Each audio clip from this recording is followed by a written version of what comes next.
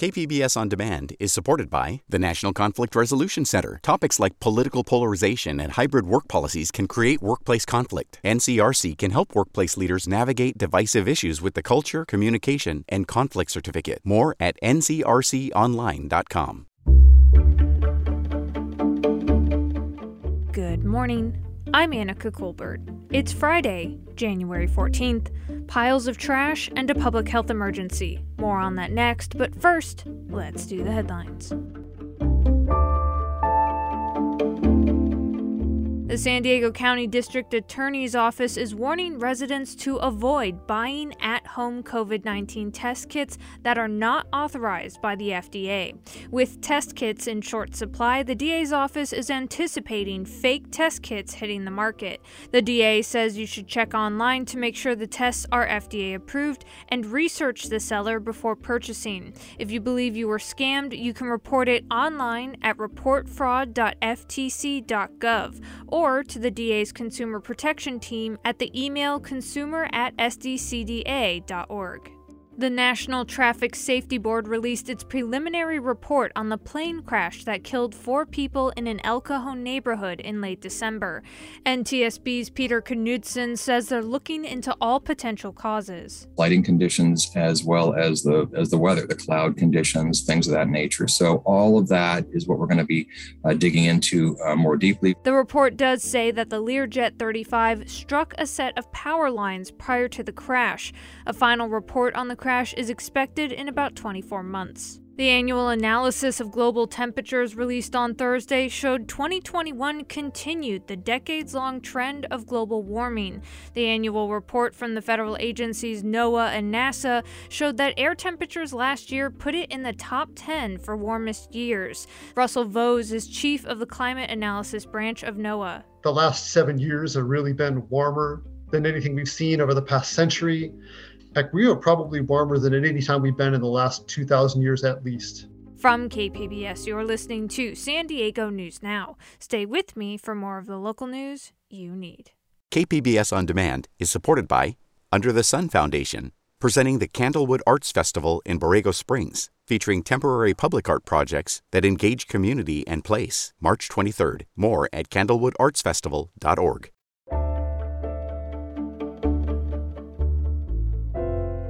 A public health emergency has been declared in Chula Vista as there's no end in sight to the Republic Service's labor strike. The work stoppage has led to an overflow of garbage that the trash hauler hasn't been able to keep up with. KPBS reporter Alexandra Rangel has more. Trash cans filled to the brim can be seen street after street in Chula Vista.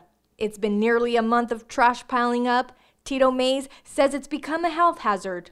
The infestation of all that trash just piled up in one place. You know, we talking maggots, we talking animals coming around, and we talking just the air being polluted in this little space. He lives in an apartment complex near East Orange Avenue and says he and his neighbors are taking a proactive approach. They're getting tired of seeing their kids play outside right next to an overflowing dump. And we're going to try to put our money together, and I'll call my buddies and just have them haul it out and take it to the landfill. The building next door is also dealing with the same issues. Rene Dominguez says they've been paying an outside company to haul their trash to the landfill.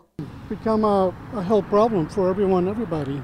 This is why City Council member Jill Galvez says a public health emergency has been declared by the city manager. She issued a Twitter statement on Wednesday saying the city would be invoking the self-help clause of their contract with Republic Services. She says city workers have started to pick up overflowing trash at multifamily housing complexes, and a plan for vector control will be put in place. The declaration is expected to be ratified at Tuesday's City Council meeting.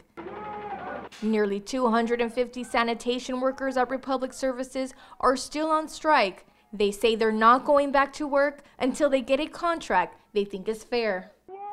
Alexandra Rangel, KPBS News.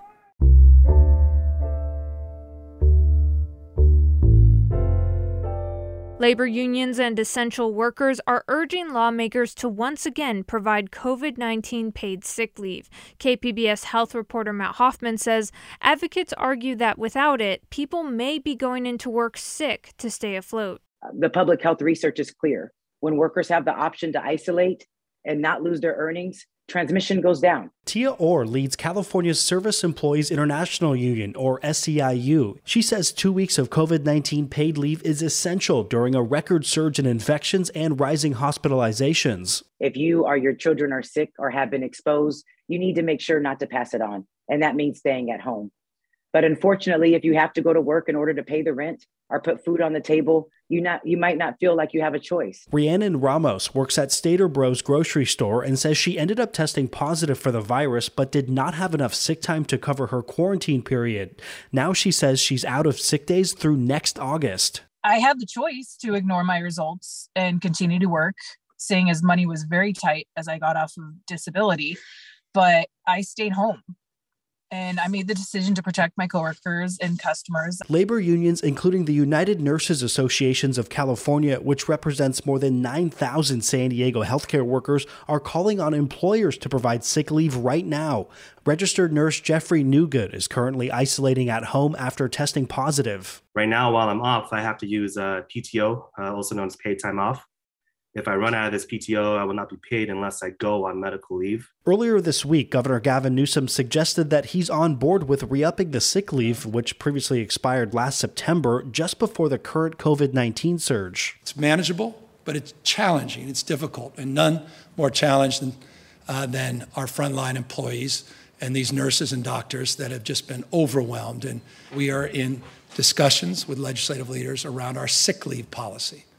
And we believe it's important to value those workers and provide them sick leave protections. Teachers are also calling on lawmakers to act quickly. Matt Hoffman, KPBS News.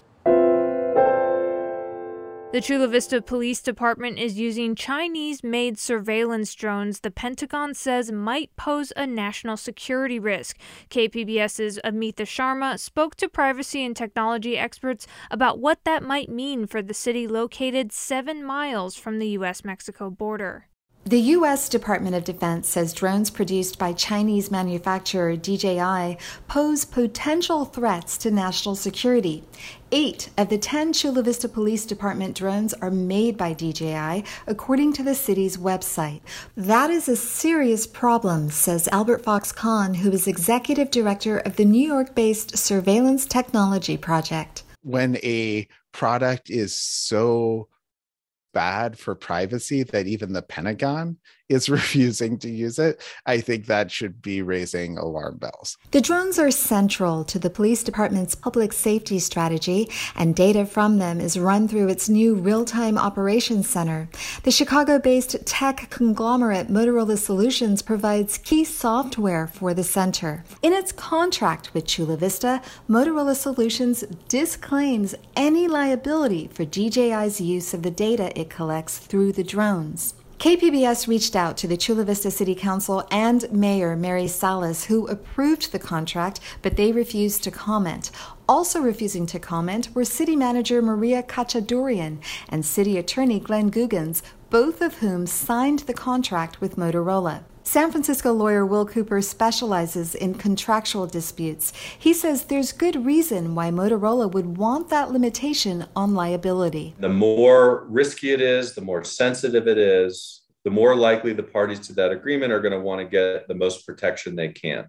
DJI is among the world's leading drone manufacturers, accounting for more than half of the global market. But in recent years, the company has been flagged by several federal agencies for security reasons.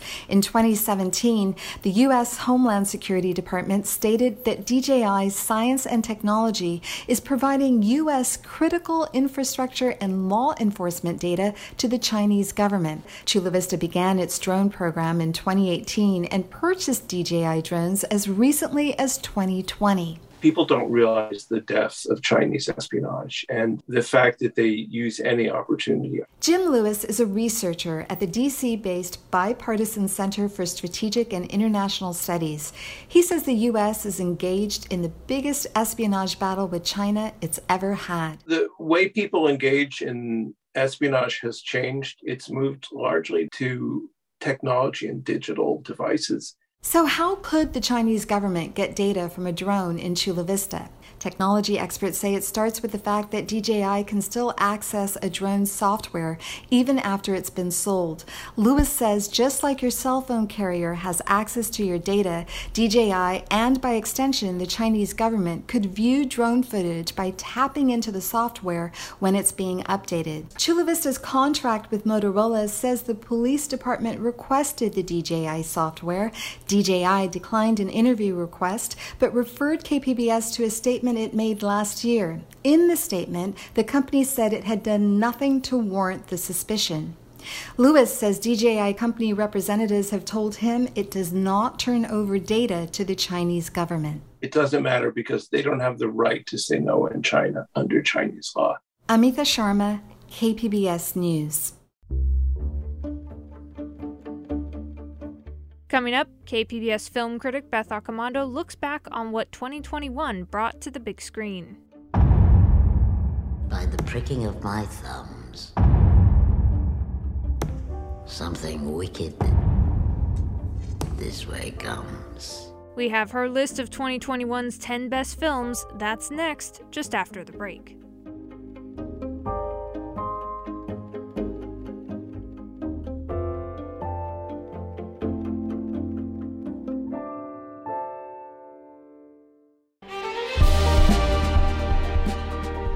Hi, I'm Bill Hohen. And I'm Ted Hohen.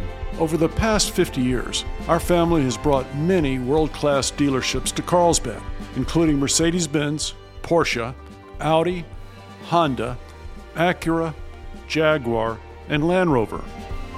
That's right. This year we're celebrating 50 years in Carlsbad. So on behalf of the entire Hohen family, we want to thank San Diego.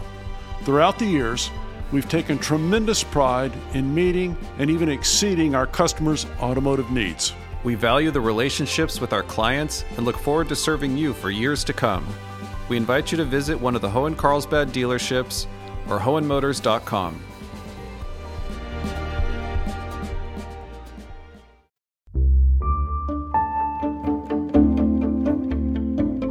Although the pandemic has not gone away, more cinemas have reopened, allowing more opportunities to see new releases in theaters. KPBS Cinema Junkie host Beth Accomando spent hundreds of hours in the dark watching films in 2021 in order to compile this list of the year's best movies.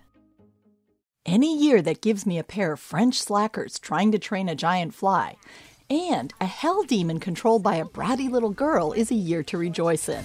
I will bathe in your blood. Don't worry. Be worried. Okay, neither of those films made my top 10, yet they both have a place in my heart. But here's what did make my list, starting with number 10. I saw No Time to Die 4 times in theaters and fell in love with Daniel Craig's final Bond appearance.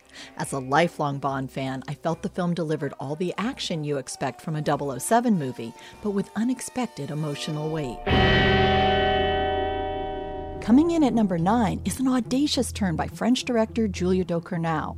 With Titane, she delivers another body horror tale that's both gender and genre bending, as it takes one strange turn after another. At number 8 is Edgar Wright's Last Night in Soho. This film made me swoon with its stylish use of music, editing, and visuals. It's a ravishing valentine to the movies and to London in the 1960s. At number 7 is Val, one of last year's many outstanding documentaries. My name is Val Kilmer. Kilmer's son provides the voiceover narration since his father struggles to speak after a battle with throat cancer. I've lived a magical life, and I've captured quite a bit of it. Created from decades of the actor's videos, it's a heartbreaking and inspiring documentary that also serves up a compelling portrait of the artist and his creative process. And I found my number 6 film, This Is Not a Burial, It's a Resurrection, on Amazon Prime. We don't get many African films released here in the U.S., so I was thrilled to find this one and was dazzled by its unique narrative style and seductive imagery. At number 5 is Jane Campion's The Power of the Dog.